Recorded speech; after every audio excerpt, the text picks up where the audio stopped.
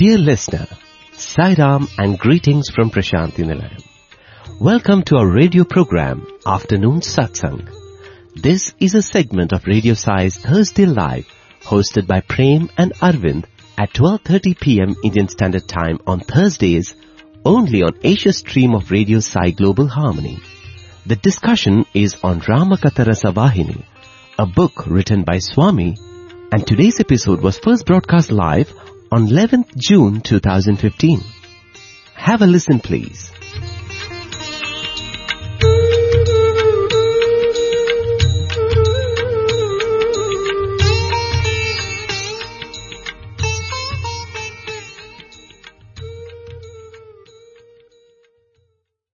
Sairam, dear listeners, and welcome to today's segment of Afternoon Satsang.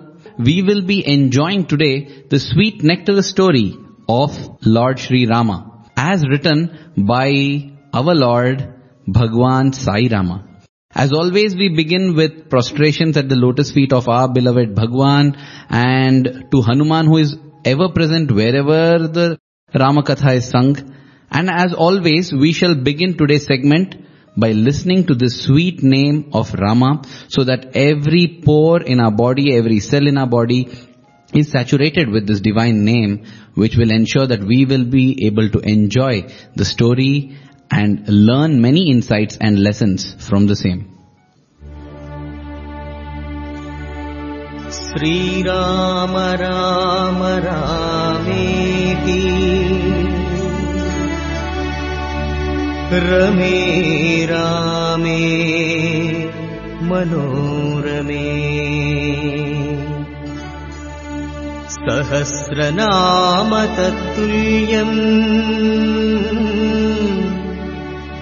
Ramanama Varanane Ramanama Varanane.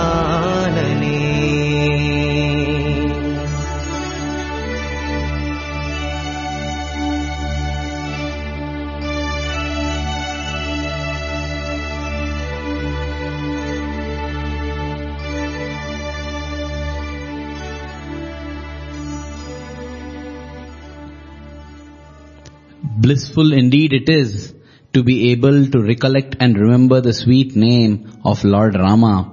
Sahasranama Tattulyam. It is said that the name of Lord Sri Rama is equivalent to taking the name of 1,000 gods, Sahasranama.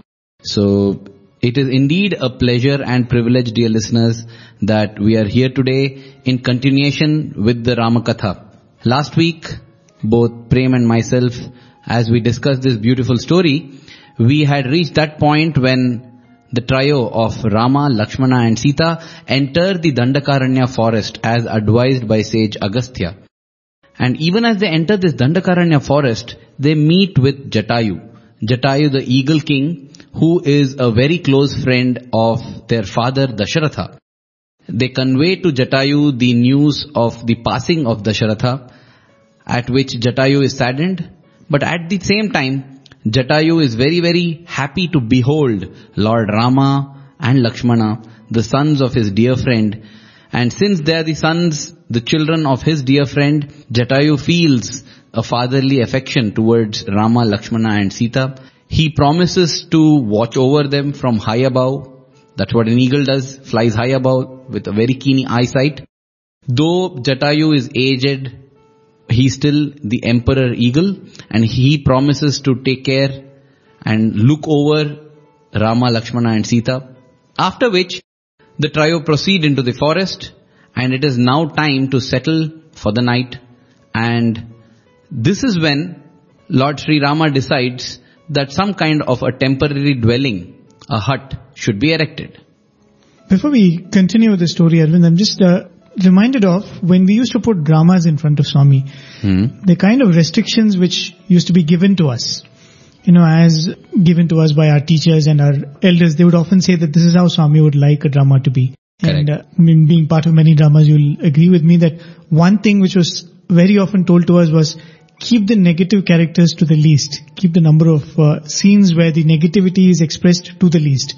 In fact, most of our dramas would never have a villain. And if at all there was a villain, he had to be transformed in the last scene. And another interesting thing is, the villain would not be an actual villain. And a normal person like any one of us, I mean, if we are not charged with that spiritual positivity, the villain in the drama will appear to be a very rational and normal day-to-day person. Absolutely. But that is how Swami would show, so that we aspire to rise to the levels of the ideals being portrayed. I mean, the hero in the drama would be such a perfect ideal, and in front of that ideal, even a normal person would appear like a villain. And for Swami, that was good enough. You need not portray negativity. Right. Swami's idea was portray positivity with so much intensity that even a normal person appears like a villain in front of that idealism, so that we all aspire to become like that hero. Very true. In fact, I think a couple of years back they had this portrayal of an episode from Ravana's life. It was so beautifully portrayed that in the end it is shown like even somebody like Ravana himself realizes what is the mistake he's doing and what is the glorious end he's heading towards to get death in the hands of Lord Rama. That was a very beautiful hint which Swami gave. When you convey something, when you describe something, focus more on the positives. Focus more on what are the right things to do from that, rather than emphasize on the negative and say don't do that. And you kind of see that in Swami's Ramakatha Raswayini too. Because you see the amount of emphasis Swami had when it came to the episodes where Bharata's positivity was emphasized, where Kaikeyi's qualities, good qualities were emphasized, or the other mothers, for that matter, even in the later discourses when Swami spoke about Urmila or even the wife of Ravana. Wherever the positive aspect of a character had to be portrayed, you can see Swami never was miserly with words or with pages, because so much emphasis on that.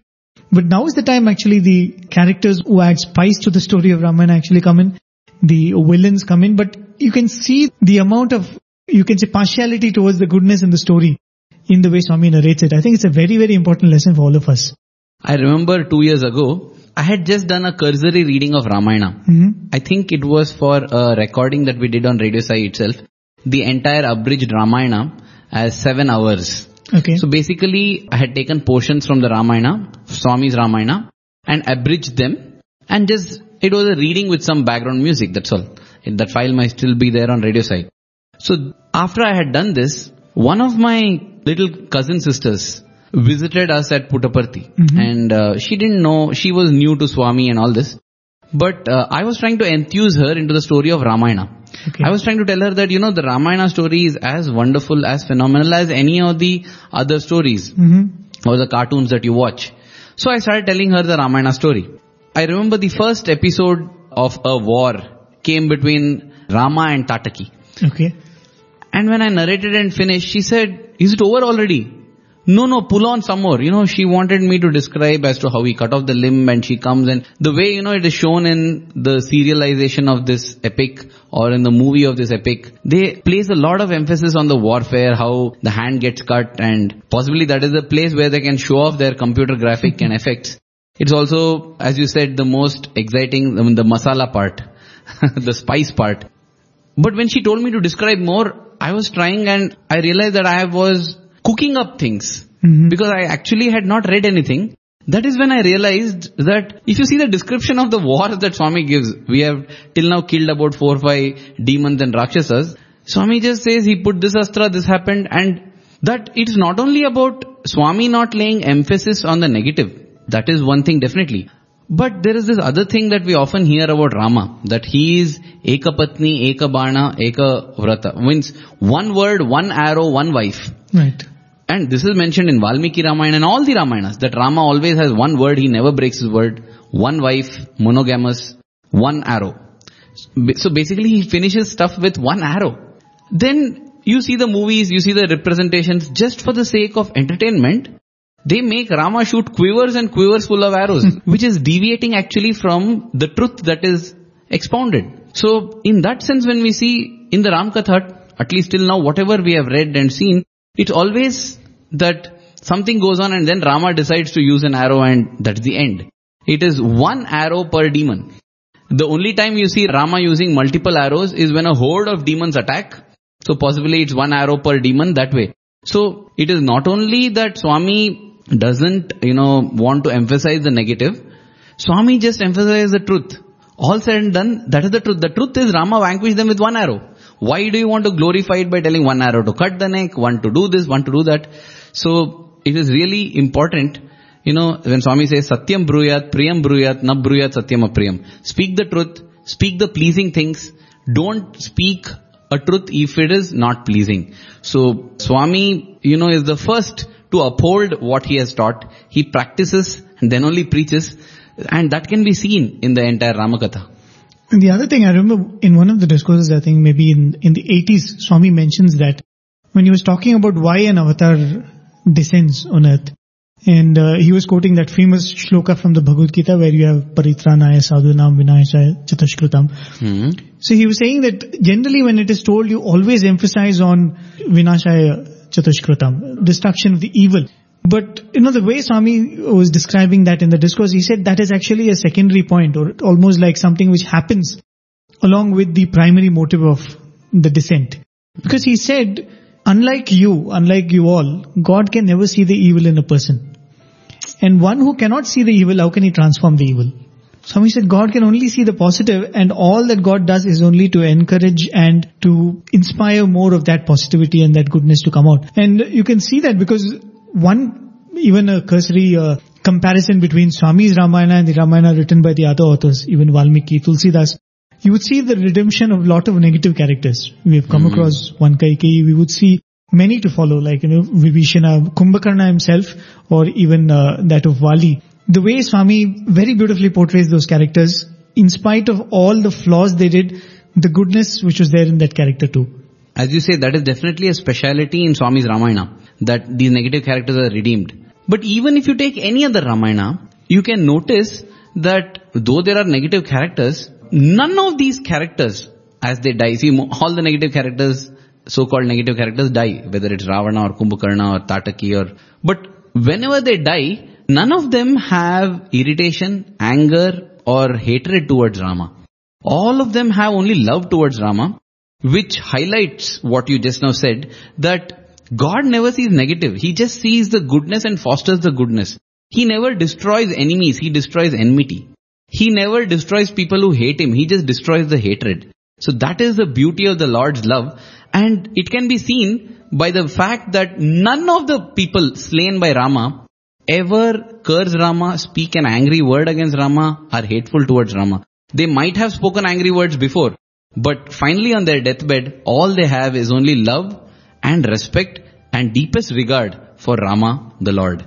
And when that is what we can say about the characters whom we consider negative or whose character is a little in the shade of grey, and what do we say about characters like Lakshmana? Swami would not spare any adjective in describing their greatness and goodness.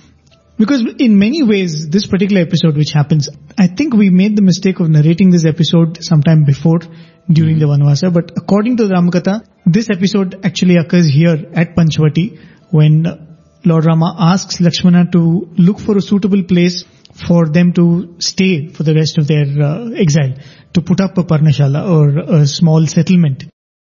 And the story goes, of course, Lakshmana starts crying and he's saying, what sin have I done? Why are you punishing me thus? So both Rama and Sita are surprised. Why is he reacting this way? And then Lakshmana says that, where do I have a will of my own? Where do I have a choice of my own? How can you say choose a spot? You should choose it and tell me that make it here. I am here only to follow commands. At the outset, you look at this, it does look like a little hyperbolic. I mean, how can somebody react so? I mean, it portrays a little bit of too emotional a character, more than too devotional a character. You then, why do you be so melodramatic? But I think Swami uses these dramatic tools to actually enhance the character of Lakshmana and to really drill it into our heads what it is to be a real devotee. On a side note here, in our Bharatiya way of looking at things, we don't have these sun signs. We have these moon signs and nakshatras. Right. And so I know this because my star happens to be Ashlesha, Ashlesha Nakshatra. And it is said that Lakshmana also was an Ashlesha Nakshatra. And one of the traits of Ashlesha is being a little hyper on the emotional side. Okay. So I feel in that sense also, Swami has, stuck to the facts. So Lakshmana is emotional. And in fact, apart from Lord Shiva, even Lakshmana is called Ashutosha and Ashukopa. One who gets angered very easily, one who is pleased also very easily. Both these traits, in a psychological sense, show an emotional being. So in that sense, it is factual because Lakshmana was indeed emotional. And the beautiful thing is, Swami shows how even emotion is used to express devotion. It gets elevated and exalted. Being emotional is many times considered a weakness. It can make things go awry. But when that emotion is used as a vehicle to express devotion, then it becomes sublime and beautiful. Right. Maybe a little more on this particular episode, but I think it would be very apt to listen to it in Swami's voice. And Swami describes why Lakshmana reacts like that and what is his emotion. Because we've described it, but there's nothing like listening to it from Swami's voice. రామాజ్ఞ అనేటువంటిది అందరికి కూడా అంత ప్రధానమైన ప్రమాణము. Rama's command must be obeyed. అనగా దైవాజ్ఞ. ఏది చెప్పినప్పటికీ దీనికి వేరు ప్రశ్నలే ఉండకూడదు. It's God's command. You should not question. Yes yes. We should say yes, yes. దుముకు దుముకటమే. Jump, be ready to jump. లక్ష్మణుడు కూడా అంతే. Lakshmana is like that. ఆ యొక్క చిత్రకూట పర్వతం పోయినప్పుడు When they went to Chitrakuta mountain, Sita అలసినట్టుగా కనిపించింది. Sita pretended as if she was సీతారాములు ఒక tired. గుండె పైన కూర్చున్నారు. And they were sitting on a stone. లక్ష్మణుని పిలిచాడు. They called Rama. Lakshmana. Lakshmana, Lakshmana, ఒక పర్ణశాలను నిర్మించు, సీత చాలా అలసిపోయింది అన్నాడు. construct a hut Parnashala here. Sita is very much tired. అన్నా, ఎక్కడ నిర్మించాలో చెప్పమన్నాడు. He said, brother, where am I to build it? నీకు ఎక్కడ ఇష్టమో అక్కడ నిర్మించమన్నాడు. You construct it where you want. ఈ ఒక్క మాట లక్ష్మణుని చాలా బాధింపజేసింది. Lakshmana felt so sad on ఎంత this. పాపం చేశాను రామా నేను. What is sin, Rama, I committed? నీ వాక్కు నుంచి నేను ఇలాంటి కఠినమైన పదములు వినవలసి వచ్చింది కదా. Should I listen to all these harsh words? చాలా బాధపడ్డాడు. He felt very sad. Sita వెళ్ళింది. Sita went. లక్ష్మణ, ఎందుకు ఇంత బాధపడుతున్నావు? Lakshmana, why are you sad? రాముడు ఏ కఠినమైనటువంటి పదములు ఉపయోగించలేదు. Rama did not say నీకు any ఇష్టమైన harsh చోట words. నీవు నిర్మించమని చెప్పాడు. He wanted you to build the hut where you అప్పుడు want. చెప్పాడు, నాకు ఇష్టం అనేటువంటిది ఒకటి ఉందా? Do I have any separate liking? Rama ఇష్టమే నా ఇష్టము. I have no నా choice. ఇష్టం మరొకటి లేదు. I have no separate కాబట్టి choice నాకు or ఇష్టమైన చోట preference. నిర్మించమంటే నేను ఏమో రాములకు దూరమైనటువంటి వాడు. If Rama says I should do it where I like, it ఏనాడో means I నేను am అర్పితం apart from చేశాను him. రాములకు. What harm I have done? మదీయ ధన దారాది సర్వపార సమర్పితం ఆత్మానాం శేషభూతం రక్షమాం శరణాగతి. I have surrendered all my wealth in the family and the తండ్రిని, kingdom. తల్లిని, భార్యను, బిడ్డలను, రాజ్యంను, సర్వస్వమును త్యజించి రాములే నాకు సర్వస్వమని రామపాదమును పట్టాను. I left everybody, the mother, father, the children, the wife, and caught hold of the అలాంటి feet. నన్ను నా ఇష్టమైనటువంటిదిగా పలికాడే. And if you say that I should build on my ఈ own choice, సత్యాన్ని గుర్తించినటువంటి రాములు దగ్గరకు వచ్చి తల నిమురుకుంటూ, తమ్ముడా, నీవి చిన్నదానికి ఇంత బాధపడనక్కర్లేదు. Rama patting the head of Lakshmana said, you నేను don't నిన్ను feel so sad. బాధించినందుకు క్షమించు అన్నాడు రాముడు. He sought his pardon for hurting him. ఇదిగో పలానా చోటు లోపల నీవు దీన్ని పర్ణశాలను నిర్మించమన్నాడు. And he has shown the spot where the hut is to be built. ఆనందించాడు లక్ష్మణుడు. Lakshmana was నీ happy. ఆజ్ఞనే నాకు ప్రధానము. Your command is important. ఏమైనా సరే నేను సిద్ధంగా I am ఉంటాను. ready for anything. జవాబు అనేటువంటిదే లేదు. No reply whatsoever. So there was a clip from a discourse which was delivered on 1996, 22nd May, as part of that Ramayana Summer course. You know, in this clip, Swami mentions that Rama has told Lakshmana to build it at Chitrakuta. Just as we had mentioned last week, Chitrakuta comes somewhere in the northeastern part of India, in the state of Uttar Pradesh. Right. And Panchavati, where The scene in the is Ramkatha taking Rasavahini, where Swami described that this scene happened, is somewhere near Nagpur in Maharashtra, in the state of Maharashtra, which is almost in the western side of India. These two places are about 700 to 800 kilometers apart, possibly. The thing is, you know, it is possible that this episode might have happened in multiple places, because I think Lakshmana would have built at least 1,000 huts in that exile, partly because of their vow that they will not stay more than one night at a hermitage. So there might have been many nights where they are crossing from one hermitage to other and they're left high and dry without any place to rest. So it is definitely possible that this might have occurred multiple times. I say this because, you know, when I look back at our own experiences with Swami, there have been instances where Swami teaches a lesson. The lesson might be anything. For example, it might be that every word of Swami, whether it's spoken casually or seriously, is a Veda Vakya. It is definitely true. Or the lesson might be that dreams of Swami where you feel him as if you have seen him during the darshan. I mean, you're not able to distinguish between illusion and reality. Such kinds of dreams where you see him clearly are nothing different from reality. They are true. It might be any of these lessons. You receive it once, I have received dozens of lessons from Swami. But once I receive it, on that day or possibly that week when I received, that is the only thing in my heart. And I keep repeating and I keep telling, even if I meet anybody, I tell them about it. And the way I am convinced about it, it looks like nothing in lifetimes can ever shake that conviction. But within a month or so, many times I have seen that I falter and commit the same mistake again. And again, the Lord comes and patiently teaches the same lesson over and over again. My ability to make mistakes, go back and commit the same things is infinite. And thankfully, Swami's mercy, love and compassion is also infinite. So they both meet that way. So therefore, I can completely feel that it is possible that among 1,000 huts, maybe this episode happened 2-3 times. And Swami uses the opportunity to highlight that, because if we see when Swami speaks, he always speaks about the devotee. Just as the devotee delights in glorifying about the Lord takes delight in glorifying about the devotee. And therefore, we see that Swami narrating this episode sometimes with Chitrakuta, sometimes with Panchavati. But whatever it is a delight and it is a chance for us to relive it for the second time. Very true. And whenever I would hear this particular part narrated by Swami, I would often think, there's another episode which Swami narrates from the Ramayana, which is again concerning a little bit on Lakshmana, because we'll be coming to it much, much later. When after the war, Lakshmana suggests to Rama, why don't we stay back and rule Lanka? Yes, he says it is so golden. Right, and then of course that epochal statement Rama makes, the Janani Janma Bhumischa Swargatapi Nagariyasi. But I would often think, this is the same Lakshmana who refused to choose a spot to build a hut. And here he is making a suggestion of changing of kingdom, changing of your place of ruling. Was this the same Lakshmana? But that is where the beauty is. We all think that surrender is either it's there or it's not there. Of course, that's how it is. But most of us are actually marching towards that surrender. In that sense, there are moments where we can express that kind of surrender, where we readily give up our choice and say that, Swami, what you choose is my choice. But there are other times when we think that we know better. And I think all of us can relate to it. We all think that, Swami, I know what's the best way. You just listen to my prayer and do it the way I'm asking for it. But how many times can you, shift towards that the way you react is coming from surrender than from your reasoning and your thinking? Even Lakshmana was an example for that. I think there is no comparison between Lakshmana and us, because most of the time he actually exhibited this kind of surrender. I think when Swami narrates examples of Lakshmana or of Arjuna being the ultimate ideal, it is in order to inspire us to try and reach that level. And at the same time, when Swami narrates episodes where, Lakshmana and Arjuna apparently fail and falter, it is in order to again encourage us and enthuse us, saying that, don't think it's impossible, because Arjuna and Lakshmana are also people like any of us, any of you. And though they might have faltered, it is with their determination and dedication. It's not about never falling, but it's always about rising every time you fall.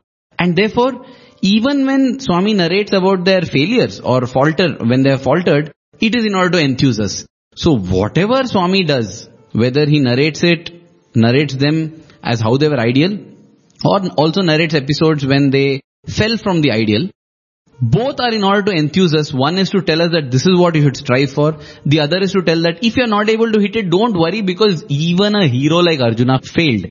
Even a hero like Lakshmana had his weak moments. So therefore, don't lose courage. If you get weak moments, keep trying to improve. And as you said, each one of us in our lives would have experienced those moments when we have felt absolutely peaceful and calm in our conviction and surrender to Swami, and things would have gone on beautifully. At the same time, though we have experienced that once, we would have come across situations where we would have felt helpless and we would have felt like questioning Swami, saying, Swami, why on earth is this happening? So each of them, it doesn't prove anything. It doesn't prove that we are people who have surrendered completely, nor does it prove that we are people who don't have surrender. It just shows that we are capable of surrender, and therefore we should try to inculcate this surrender more frequently in our life, every day of our life, and then move on to every hour of our life, to finally reaching every moment of our lives when it will become paripurna surrender, a complete surrender. Very true. I think, a couple of weeks back, during the children's hour in the evening, we narrated one story where it's that famous Channakatha where there is a little boy who has to go to school alone, and he comes crying to his mother that I'm very scared of this forest. And Krishna. Right? And his mother says that, you have an elder brother whose name is Gopala, you call out and he'll come. We narrated this incident, and one little boy wrote to us, very sweet, 7-year-old boy. He writes to us asking, the story was very nice, I enjoyed it, but I have a few problems and doubts. And you know what he said? He says that, look, even I go to school, but I go to school by bus. So how do I call out to Krishna? And there is no forest around where I live. And he says, unlike that boy, I have an elder brother. Still can I call out to Krishna and will he come? Okay. It was so innocently beautiful, but this was a child who was really wanting to internalize that story and really wanting to experience what was mentioned in the story.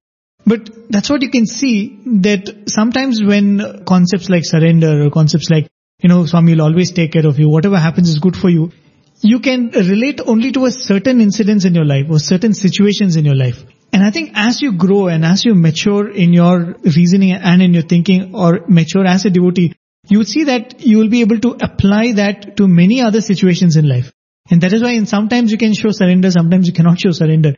It's almost like this little child who wanted to take that concept, but it was not directly applicable to his life as it was. You couldn't pick it and imprint it on your... Right, but I think as he grows, he will see that, in his own way, he will be able to relate to Swami. But the admirable quality of that child is to be eager and enthusiastic to know the answer. Absolutely. Which I feel is most important. See, it is not important whether we get the right answers. It is important that we get the right questions. Because as Swami says, the answers are all within. Only when the right questions are asked, the answer pops out. I might have narrated this before, but there is this movie called I, Robot. Mm-hmm. In that, there are some clues that are placed throughout the movie for the protagonist to discover. And the clues are in the form of a holographic image of a professor. And, whenever he discovers one such holographic image and he asks, whatever he asks, the professor will keep saying, I can't tell you this, I can't tell that, I can't tell this. And finally he asks, but why on earth did that happen or this happen? He asks one particular question and the holographic image says, now that is the right question, and it vanishes. So the clues are not 10 answers, but 10 questions. Because once you get the right question, the answer is nearby. Nothing can prevent you from getting that answer. And that way, it is really admirable what the child has done, because you and me possibly may not have the answer for that. What to tell him? Yes. How you'll find him in the bus? Exactly. Maybe I should complete that story because it's so beautiful. Oh wow, okay. Because he wrote these questions to us and we had no answers to give. We cut a sorry figure and explained it to him on air, but we had no answers to give. But that's the beauty, I think that the urge to know the answers was so genuine.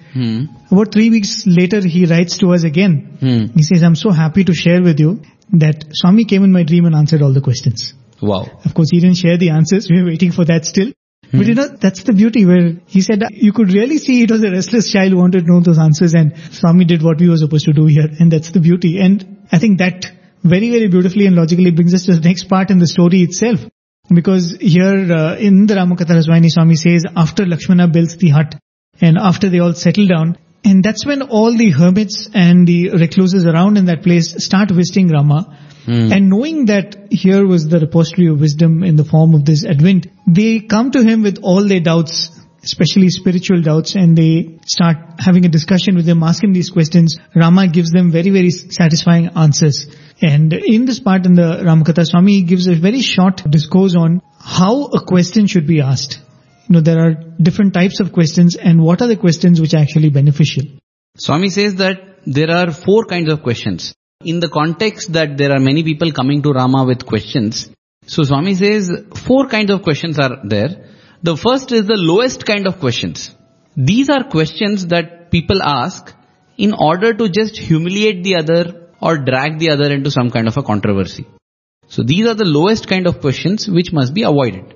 Then comes the low questions, which is the second category. He says these may not humiliate actually, but these are questions that are asked to show off, to bolster one's own ego, one's own sense of pride. So it serves no other purpose other than to allow the questioner to show off. That is a low question.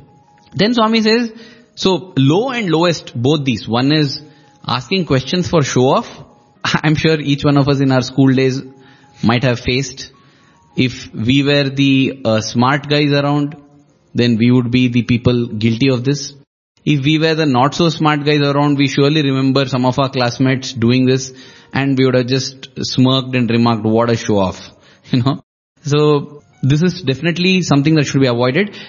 A show off is at least better than a question to humiliate and put down the other. And then Rama says there's a third question which is passable. Passable meaning that's okay. It's okay if you ask this. This question is kind of two-way. It is passable because one definitely, when the person feels that what discourse is going on or what thing is being said is definitely not up to the mark because the person explaining is missing one or two vital points that he or she already knows. So a question is asked in order to direct the person who is explaining onto those 2-3 points so that the others benefit. So it is not that you don't know the answer, but here also there is a slight element of show off. You want to direct the teacher or the person who is explaining along a course of explanation so that everybody else can benefit. But since there is that motive that everybody should also benefit, Rama says or Swami says that this is a passable kind of question. And then he comes to the best kind of question. So the lowest and low must be avoided. Passable is okay, but the best is the praiseworthy kind of question, which I remember famously is referred to as Pariprashna in the Shirdi Sai Satcharitra. Right. And Swami goes on to say that asking that question with the real desire to know. And if you go into real Zen philosophy and spirituality, you will always have these disciples and devotees coming up and asking questions which may be very, very mundane. In fact, there is that episode, I think, which happens with one of the spiritual masters. It's a real life story where a satsang is going on and there is a discourse on Advaita going on, and one man comes and sits in the rear. He's sitting quietly. Then suddenly in between he gets up and he asks a question, which apparently even you and I could have answered. Right? Because it's an intellectual question which I think we would have read from so many books and we would have gathered the knowledge to answer that question. But he asked a very simple question, of course, with relevance to the theme which was being discussed. And the master gives him a one-line answer. He just explains, which anybody in that gathering could have given. And this man stops, looks up into the air and just walks out of the gathering. And then the master who's sitting there, he says that he's through. The master says that was the only thing which was stopping him from complete understanding, and now he's through. And the point to be noted here is it's not so something great about the master. See, that is why I feel Rama or Swami says that don't ask a question to put down the other person. For instance, one might ask, again I'm sharing all this from some personal experience where, sometimes you feel this teacher is not up to the mark. I have felt it once or twice, and yes, I am guilty of it. I publicly admit to it. That you feel that, this teacher, whatever subject, maybe he has not brushed up his whatever teaching for that day, or maybe he doesn't know or whatever, but this teacher is not up to the mark. And when you get irritated, you feel that, let me ask a question so that the teacher knows where he or she stands. So from school days, once or twice I've been guilty of this. No, why should that not be done? What is the use of asking a genuine question to which I need to know the answer when I'm sure that the teacher doesn't know? That might be the question. But reading what Swami says, what Rama says, it becomes evident that it is enough if you have the thirst to know the answer. You getting the answer doesn't depend upon the teacher knowing it or anybody knowing it. You just be sincere. Just like that child whom you mentioned in Children's Hour who asked the question. He was sincere. He did not think for a moment whether we here at Radio Sai will have an answer for him. He was sincere in his asking and he got his answer. While we are still none the wiser, we still don't know what is the answer, but the child got his answer, which shows that the source of all answers is divine, is God. And when we ask with all intensity and sincerity, it is God who answers. And therefore we need not worry about whether the teacher or whether the speaker or whether who is explaining knows it or not. Just be sincere, and that is the kind of question that is praiseworthy, as Rama says. And that's precisely what happens, that famous, you use the word Pariprashna. It's an episode from the life of Shirdi Baba. I was just reading it today. It's coincidental that you mention it here. And it's amazing. Nana Chandorkar has done a great study of all the scriptures. Bhagavad Gita, Vedanta and everything. And this happened in a time when Shirdi Baba had not yet become, big. big in the sense there would not be regular assemblies at Dwarka Mai. Shirdi Baba would be all by himself, and Nana Chandorkar, who recognized Shirdi Baba's divinity, would be at his feet. He was convinced that Shirdi Baba doesn't know much of this Sanskrit or anything. And so one day he's sitting at Shirdi Baba's feet, and apparently he's muttering something. Actually, he's chanting passages from the Bhagavad Gita. That is when Shirdi Baba asks him, "Hey, what is it that you're doing?" He says, "Nothing, Baba, I'm just saying something." He says, "No, tell me, what are you saying?" He says, "I'm chanting the Bhagavad Gita." "Which one? Which shloka are you chanting? Chant it aloud for me." So at that point in time, Nana Chandorkar is chanting the 34th shloka of the 4th chapter of the Bhagavad Gita. And he says it aloud. The shloka is, "Tad viddhi pranipatena pariprashnena sevaya upadekshanti te jnanam jnanina tattva darshina." I might have made a few errors in pronunciation, but this is the shloka. So Shirdi Baba says, what is the meaning of this shloka? So Nana Chandorkar gives the meaning, thinking that possibly Shirdi Baba is eager to know. So he tells him the general meaning. He says that pranipatena means by prostration, pariprashnena is by questioning, sevaya is by service. So he says by prostrating, by serving, and by asking questions of the Guru, you obtain that jnana. And the next line says that this jnana you will obtain by meeting with different jnanis and those who have seen the truth. So he says this is the meaning. And then Shirdi Baba says, don't give me a generalized meaning like this. Give me a word-to-word meaning. So he thinks, okay, he is a Sanskrit scholar, so he starts explaining. That is when he says pranipatena, and he says it means prostration, Shirdi Baba asks him, does it mean only prostration? So he says, Baba, that is what I know. I have read Shankara's Bhashyam, that is Adi Shankara's discourse commentary on this. There he mentions it as salutation. Okay. Then pariprashnena. Pariprashnena is by questioning. Now Shirdi Baba asks him a question. He says, what is the meaning of the word prashna? He says, prashna means to question. Then what is the meaning of pariprashna? Nana Chandorkar says, as far as I know, Baba, it means to question. Then Shirdi Baba says, was Vyasa off his head? Why did he have to use that extra word pari when prashna could have been sufficient? Is it just to match the poetic meter? Yeah, possibly, because the Mahatmas strike 3-4 birds in one stone. So possibly it's also to complete the poetic meter. But why? Why did he have to use pariprashna instead of prashna? And what is the meaning of sevaya? Sevaya means to serve. What I'm doing now, serving it. He says, no, that is not it. So now, Nana Chandorkar is surprised, shocked. The episode goes on, where also Shirdi Baba tells him that when you say upadekshanti te jnanam jnanina. So he says, you interpret it as jnanina, as the one, those who are wise. What is the other word that can fit here? What is the other meaning? The actual shloka meaning is upadekshanti te jnanam. If you do the 3 above, which you said, prostrations, service and questioning, it says jnaninas tattvadarshina. Those who have seen the truth and the jnanis can give you jnanam. That's why it says te jnanam jnanina tattvadarshina. So he says that, so those who have seen the truth will give you the knowledge. The second line, that's where actually very beautiful and very hidden message. In fact, that again leads us to what Swami says in the Ramakatha next. Going back to those words, it says, te jnanam jnanina tattvadarshina. Which means the jnanis and those who have seen the truth will give you jnanam. Okay, and the word is te jnanam. You will get jnanam from them. And Shirdi Baba asks, can you replace the word jnanam with any other word and still not change the sentence?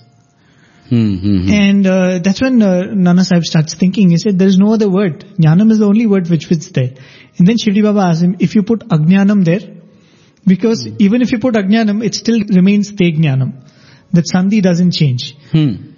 Yes. And so Nana Sahib says that yes, you can put ajnanam, but it doesn't make any sense. Then Shirdi Baba explains that it makes more sense if we put ajnanam there.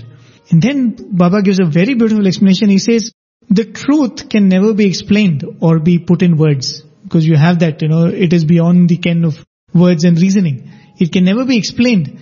All that a guru does is show you what is not the truth. Because the truth can never be spoken about. The truth can never be explained. He only says that this is not the truth. This is not the reality. Always it's only neti. This is not the reality. Search further. So all that the Jnanis and Tattva-darshanas do is show you what is not the truth so that you can for yourself identify and grasp what is the truth. Thank you for that. The second thing is that the truth is something very personal that has to be discovered by oneself. As you said, the truth cannot be explained even by the Jnanis. That is what Krishna says to Arjuna, because they can only show what is ignorance. And sometimes I feel sitting here in front of the mic, I simply parade my ignorance. All of us, I think. Yeah, so dear listeners, just use the Neti philosophy over here and understand what is ignorance so that you can keep away from it. And coming back seriously to this matter, jnana or wisdom or truth is something very, very, very personal, and which is something that lights up from within. It cannot be given by any third party. If we take the avatar, for instance, when the Lord has come, why did he not just walk in Kulwanthal and at the end of the day, whoever has sat there in darshan become jnanis? Because all his life, the physical sojourn that he did on earth, in my humble opinion, Bhagwan only pointed out what was ajnana. What is ajnana? Because anything that we do is ajnana. Anything that we do is ignorance. This is ignorance. This is ignorance. Know that once we become aware of ignorance, everything being ignorance, everything being maya, then in the depths of that spiritual silence, we had the satsang on silence recently. In the depths of that spiritual silence, wisdom will dawn. There's nothing like right or wrong over here. It's about being peaceful. And when that wisdom dawns, you know it because of the peace that it gives you. Possibly I'll just share one episode that is very fresh as today morning. Yesterday I received a couple of mails. These were personal mails. Since I do quite a bit of blogging, I get a lot of feedback mails or question mails. And some of the mails were about this recent phenomenon of the Sukshma Sharira or the subtle body at Mudanalli. Mm-hmm. As I mentioned in the previous satsangs, I've been trying to keep away from it because I don't want to do anything with it. But somehow I have not been able to, and let me confess it disturbs my peace, makes me feel a little agitated and to see all this going on. And these mails that come to me, in that the writer says that, see, you're not being scientific. You have never gone to Mudanhalli. You don't know what's happening there. So how can you say that it is wrong? Now, why I'm saying it is wrong is based on what I have read in Swami's discourses, what Swami has delivered. I can hear the audio. It is there on Radio Sai. It's so clear. And therefore I felt that, there is no need to go there and see it. But one part of me kept saying that, that is right. You're not being scientific. You're not being scientific. You're not gone there and checked it out. So how can you say that it is not right? And how can you say you want to keep away from it? This kept gnawing at me. See, there's one thing about the logic saying something and the heart saying something. Right. See, logically I have an answer for this. The answer simply being, there are so many others who are mimicking Satya Sai Baba. There are so many. There's one in Nepal. There is one in Andhra itself. There are so many others who claim to be Shaktis or consorts of Swami. They are present in South India. If you see the number of what we may call as people imitating or taking on the powers of Satya Sai Baba, at least 5-10 are there. Did I go to each one of them to say that I don't want to follow them?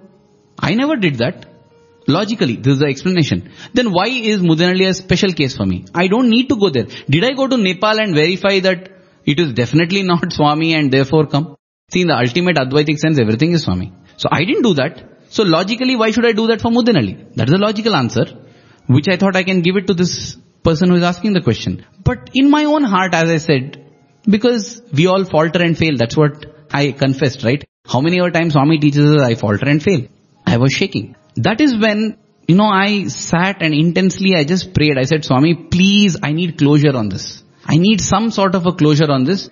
And I put up a kind of a crazy deal. I said, Swami, somehow give vibhuti for me today or tomorrow. If you don't want me to go anywhere near Mudanhalli, I won't ask for it from anyone. But if you give me vibhuti today or tomorrow, then that's it. I will nowhere step anywhere near Mudanhalli. But then if it doesn't happen today or tomorrow, then I won't take it as a message to go to Mudanhalli. I want a proof for that also. Day after or day after, I need to get vibhuti. So in the 4-day span, the first 2 days if I get vibhuti, I will not go. The next 2 days if I get, I will go. This was the kind of condition I put. And I, since, I don't know, whatever sincerity I could muster, I just said, Swami, please, I don't know if it was sincerity, but definitely there was desperation. Desperation, right? I said, Swami, it has been bothering me for so long now. See, I want my peace. My peace is getting shaken. Please, Swami, please. I did that, and so that was yesterday. Yesterday sometime in the morning. Today morning I am in the bathroom and I hear a knock on the door. It's my wife. And she tells me, Arvind, Vibhuti has come. I said, where? Who brought it? I mean, she says, no, from Swami's photograph in the altar. And I was so thrilled. I rushed out and I saw, immediately felt so much at calm. It's not because whether it's right or wrong. From this, I don't say that Mudenalli is a dark, evil, dirty place. Nothing, not that sort. What I just felt is, Mudenalli is not for me. It's not for me. And I'm so much at peace with that decision now because I know this is what Swami has told me. And now when I write to that person, I know what I'm going to write. I'm going to write, dear so-and-so, you see, I have received my message. My message is to not step anywhere near that place. But it does not necessarily mean that that's a message for you. This whole experience, I'm going to share this experience with that person and tell that person that this whole experience means that you need to seek from Swami. This person has apparently come to Swami more than 2 decades before. Mm-hmm. These 2 decades of association with Swami means nothing to you. It should mean, right? If it means, then ask Swami. Why are you asking me? Why are you asking me to go and do this investigative journalism and say? Why do you want to accept my word? Even then, is that not paradoxical? That in order to tell that don't accept somebody else's word for Swami, you are accepting my word. It is so paradoxical, that situation. So therefore, the answer is, though I have heard so many accounts from the so-called pro-Mudenhalli people and the anti-Mudenhalli people, I have heard all these, it never gave me peace of mind. I might have logically been convinced one way, but in my heart, I was always having this flutter. But today it's gone, Prem. I can swear and confidently say it is gone. The flutter is gone in my heart because I don't care now what it is. I absolutely have no care because Swami has clearly indicated, and I know that if I need to go there, Swami will indicate to me. I have no need of that, and I am at peace with that. And the Vibhuti, I was expecting somebody to come and hand over a packet. Maybe when I'm walking into the Darshan hall in Gopuram, through the Gopuram gate, somebody will just come and tell, Sai Ram, take Vibhuti packet. That is how we think, because that is how our minds are. I never imagined that this would happen with such promptness. I really feel that in the Ramakatha, Swami describes how Rama is in the forest and everybody is coming and asking him questions. Now Rama's wisdom was same when he was in the kingdom also. But I feel the reason why Swami has placed it here, or it is placed in such a manner in the Ramayana, is to show that when Rama is in the deep forests, that is when the wisdom is exuded. It does not speak about the capacity of Rama, because Rama is the same. But it just shows that when we are able to go deep within, in the depths of silence, that is what the forest stands for there, right? That is what Swami says, hands in the society, heads in the forest. When the head goes into the forest, which means when we are able to develop that silence, and when we seek, the answer has to come. That is how even that child who asked the question got the answer, right? Nobody knows the answer for that other than God, but he got the answer. It's about being keen and eager and intense in your question. Swami will give the answer. So now I know what I'm going to tell anybody if they ask me. I'm going to say, ask your Swami. Don't you have that much faith in your Swami? Don't you have that much confidence in your Swami? And once you get your reply from Swami, all that you need is the courage to follow that voice. Till now, logic is not a sound foundation to build any structure, spiritual structure upon. Faith is the strong foundation. Self-confidence is the strong foundation on which a superstructure has to be built. A superstructure in spiritual terms, I mean. And today, I feel so grateful to Swami. And it has only reinforced my faith that come what may, my Swami is there to answer. And I'm so much at peace. I just felt like sharing this because when I read about how people went to Rama with their deepest problems and doubts and Rama dispelled them, I felt so thrilled because the times may change, yugas may change, the Lord's love and compassion remains the same. Even to this day, any doubt, anything that plagues us, anything that harasses us, all we need to do is go into the depths of silence and confide it to Swami. Swami is there to clear it.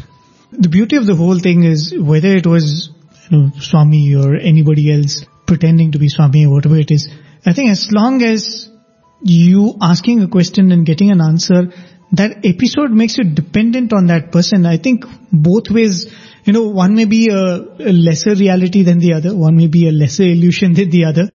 But Swami himself would say that, even this body is an illusion. Even when Swami was there in that flesh and blood, Swami did not want, beyond a certain point, a dependence on that 5 foot 3 inch form. So anybody else who's trying to make us dependent on them, I think it's a clear sign that there's something little more traveling to do, a little more going deeper within to do. And that's why beautifully, I think we spoke about it a couple of weeks back or a month ago when we were talking about the Aradhana Mahotsav. Because that's why independence is a synonym of freedom. Because as long as you're dependent on what is inside, you're free. And that's the whole idea of anything, devotion or anything. And that's the beauty even in this one, even in this episode where we are going through. Swami says that many hermits come and they ask and they have a discussion, they get the clarification.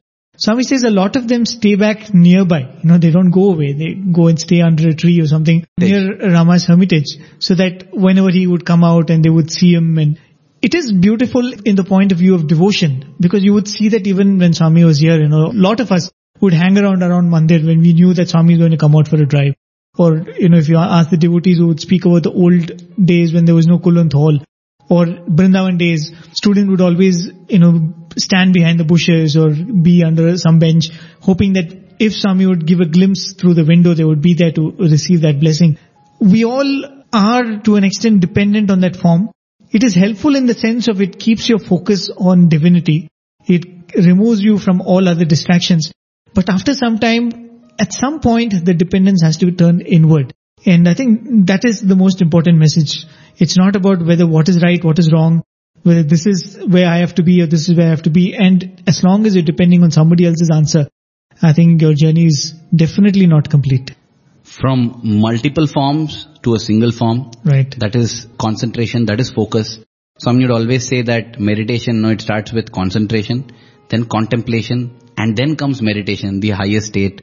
So I feel concentration is, when you have a choice to focus your energies and thoughts on the world versus God, you choose God.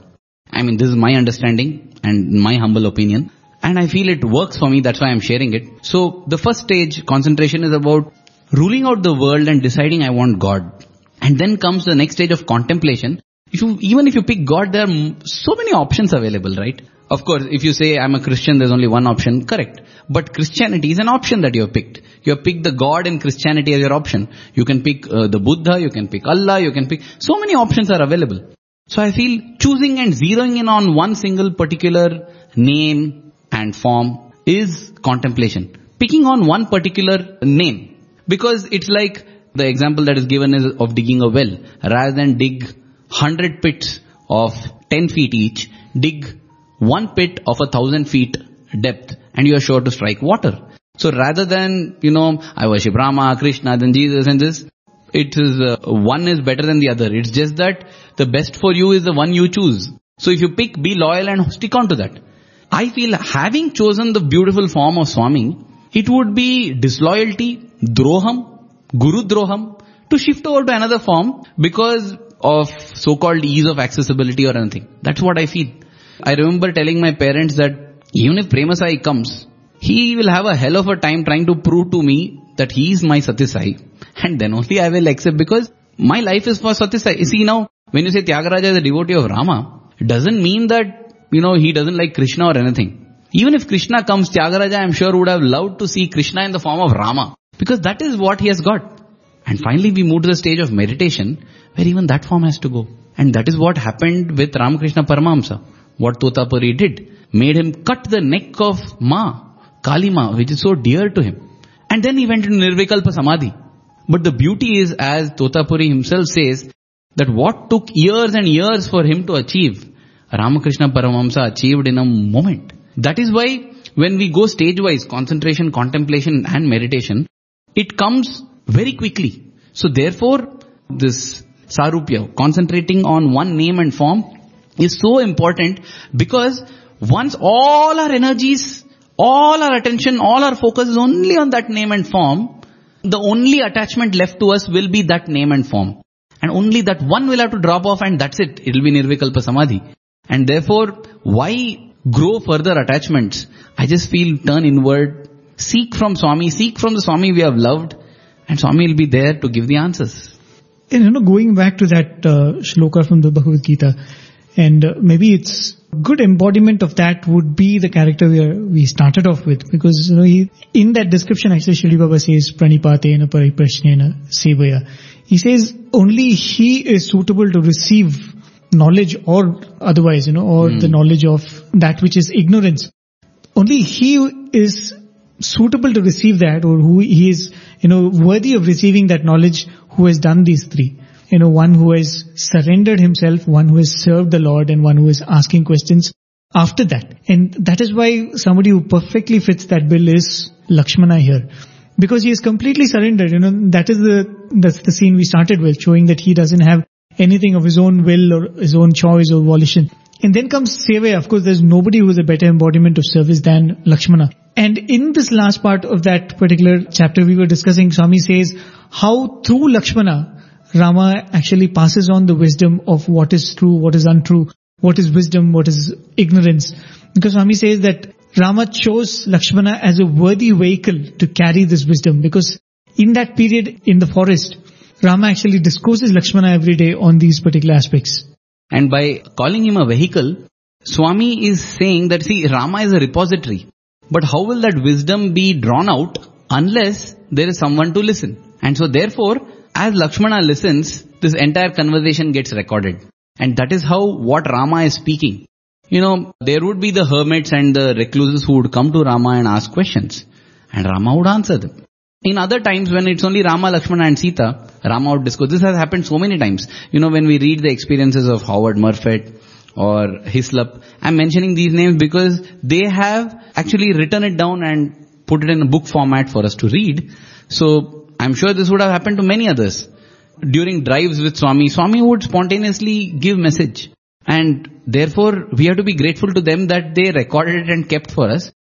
They were the vehicle because of which what Swami spoke that day we are able to hear today. In the same way, Lakshmana was the vehicle because since he possessed those traits of pariprashna, pranipata, complete surrender and complete service to the master, it is not as if he needed this. And yet he received it because he was receiving it on behalf of humanity. If you go by the scriptures, Brahma Sutras especially, the kind of preconditions a sadhaka should have to be able to receive this knowledge, we'll feel so ashamed if we read of that. We have asked questions from Swami whenever we give the opportunity, because I remember so many times in a class interview, Swami will ask any questions and we would feel like we are sadhakas and ask some very profound questions.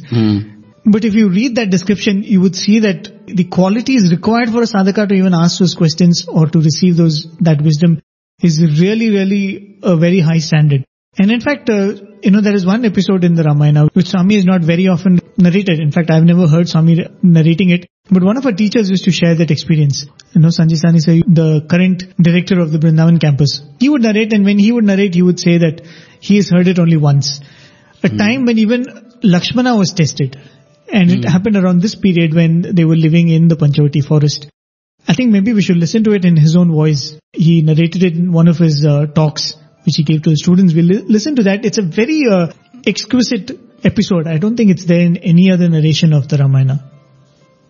Let me share with you a small anecdote from Ramayana.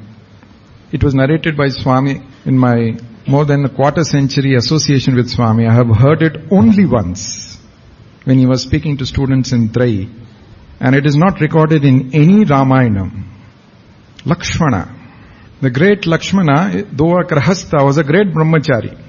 The Ramayana declares, the sages of Rama's time declared that his victory over Indrajit was superior to that of Rama over Ravana. Because Indrajit had the power to become invisible and he had mastery over the magical arts. There was no way in which anybody could defeat him except one person who had practiced purity for 14 long years. And that qualification Lakshmana had.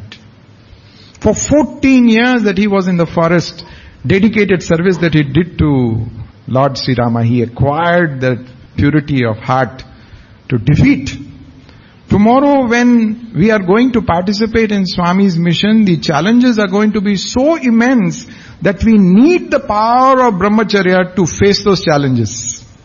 Everybody will not be able to face those challenges. Lakshmana was able to do it because he practiced brahmacharya and not without God testing him. One day, Sri Rama, Swami is also no different. He wants to test his brothers Lakshmana. Sita is sleeping in the forest.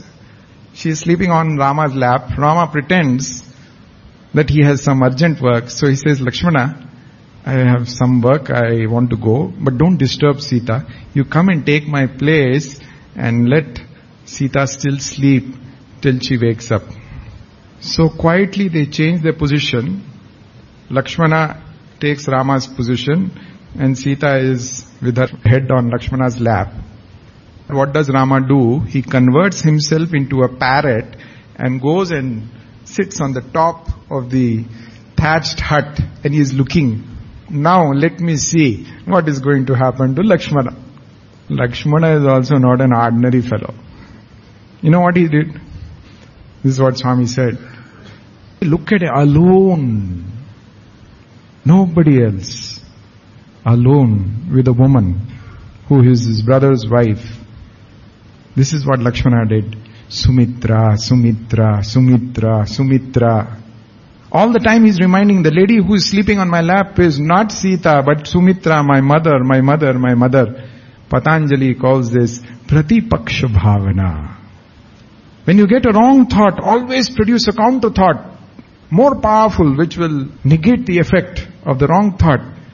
It is one of the subtlest of secrets of Ramayanam, which Swami narrated once to the students, how to practice overcoming wrong thought, negative thoughts, which will always assail us from time to time, but we must have the wherewithal to overcome all that.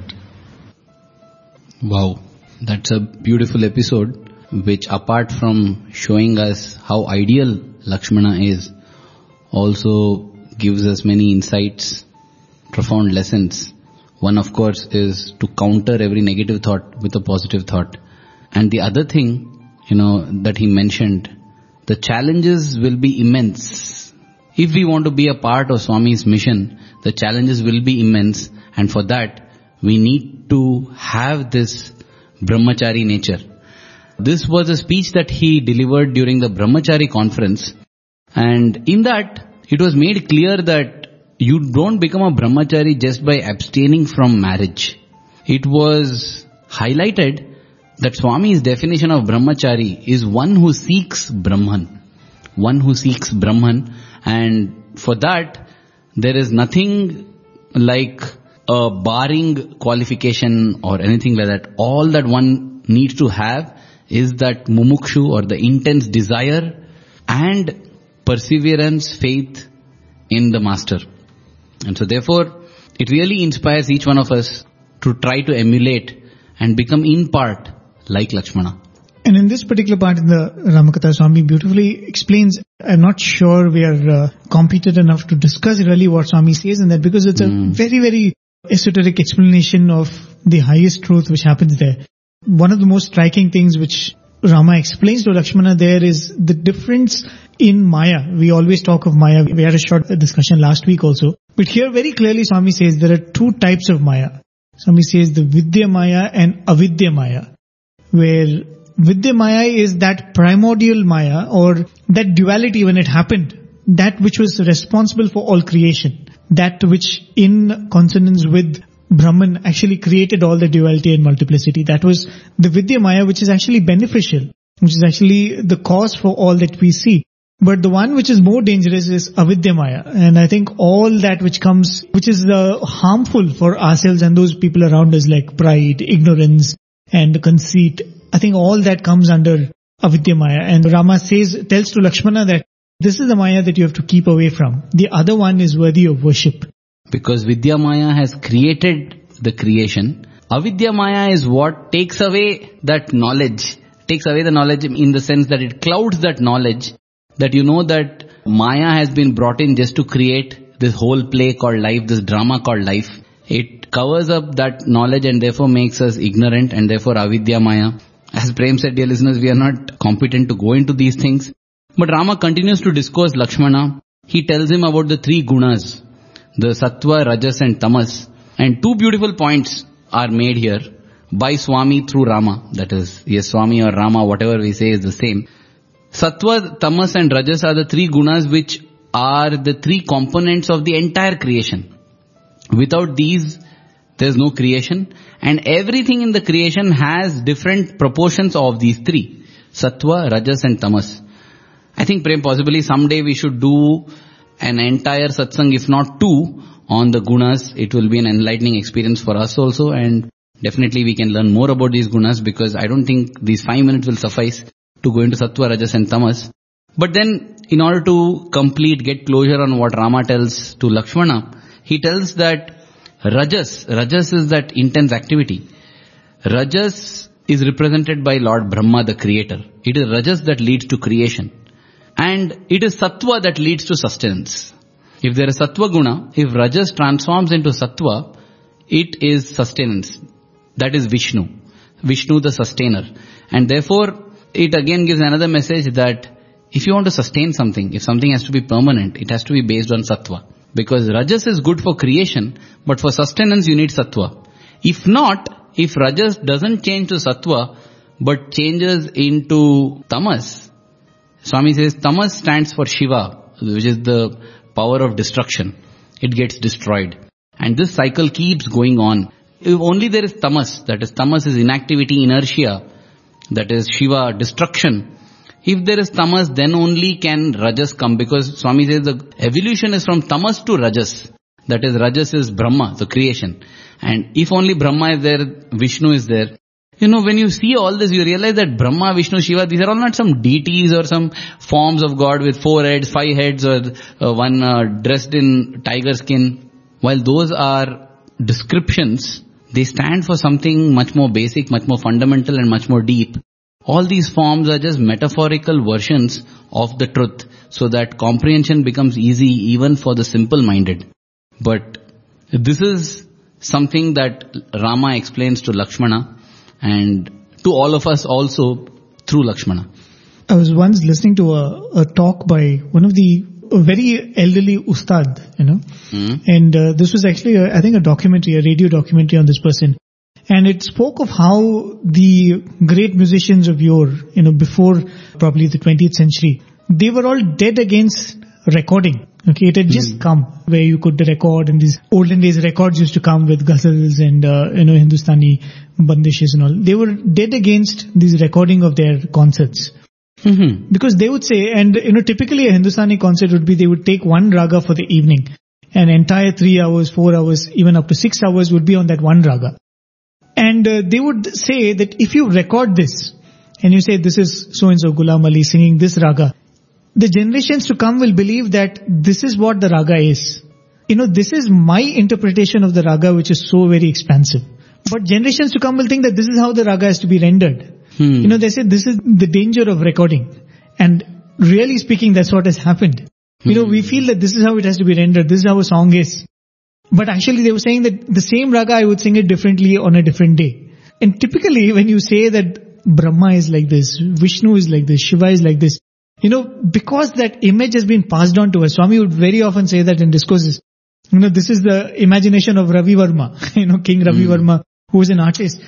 Because those images has been passed on to us, we believe that this is actually a person who is lying on a serpent, or this is actually a person who's sitting on a lotus having the 4 heads.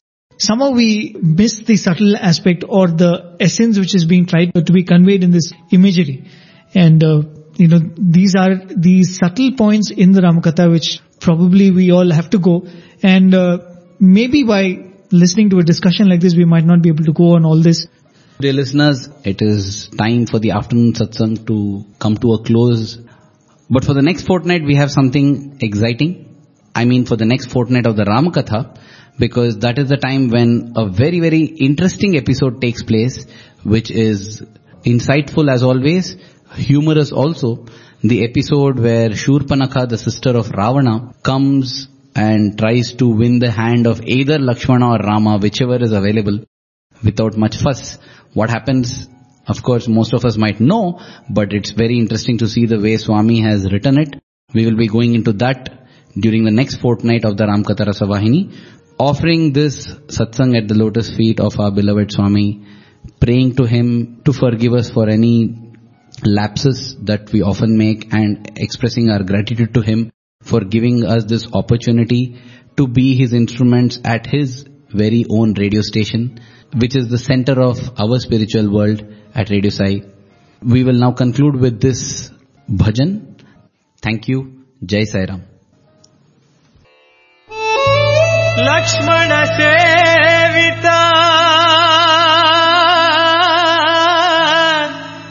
Lavanya Rama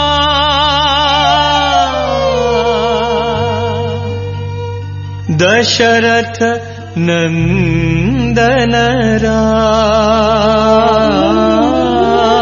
Ram Dasharatha Nandana Ram Raghuvara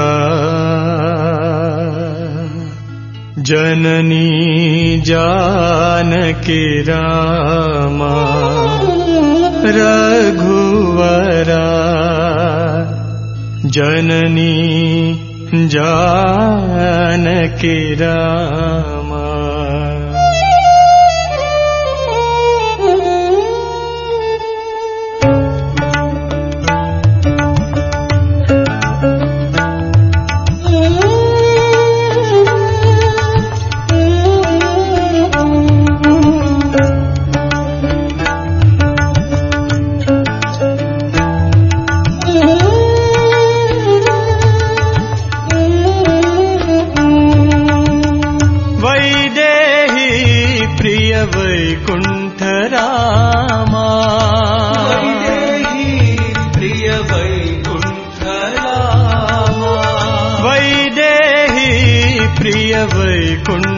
Rama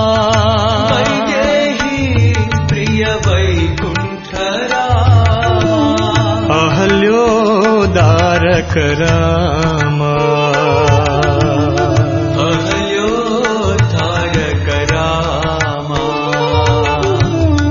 Ahalyo Dharaka Rama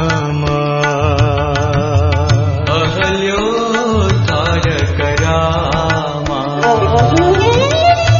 Lakshmana Sevita Lavanya Rama Lakshmana Sevita Lavanya Rama Lakshmana Sevita Lavanya Rama Lakshmana Sevita Lavanya Rama Dasharatha Nandana Rama Dasharatha Nandana Rama Dasharatha Nandana Rama Dasharatha Nandana Rama Raghuvara Janani Janaki Rama Raghuvara Janani Janaki Rama Raghuvara Janani Janaki Rama Raghuvara Janani Janaki Rama Vaidehi Priya Vaikuntha Rama Vaidehi Priya Vaikuntha Rama Ahalyo Dharaka Rama Ahalyo Dharaka Rama Lakshmana Sevita Lavanya Rama Lakshmana Sevita Lavanya Rama Dasharatha Nandana Rama Dasharatha Nandana Rama Raghuvara Janani Janaki Rama Raghuvara Janani Janaki Rama Raghuvara Janani Janaki Rama Raghuvara Janani Janaki Rama Vaidehi Priya Vaikuntha Rama.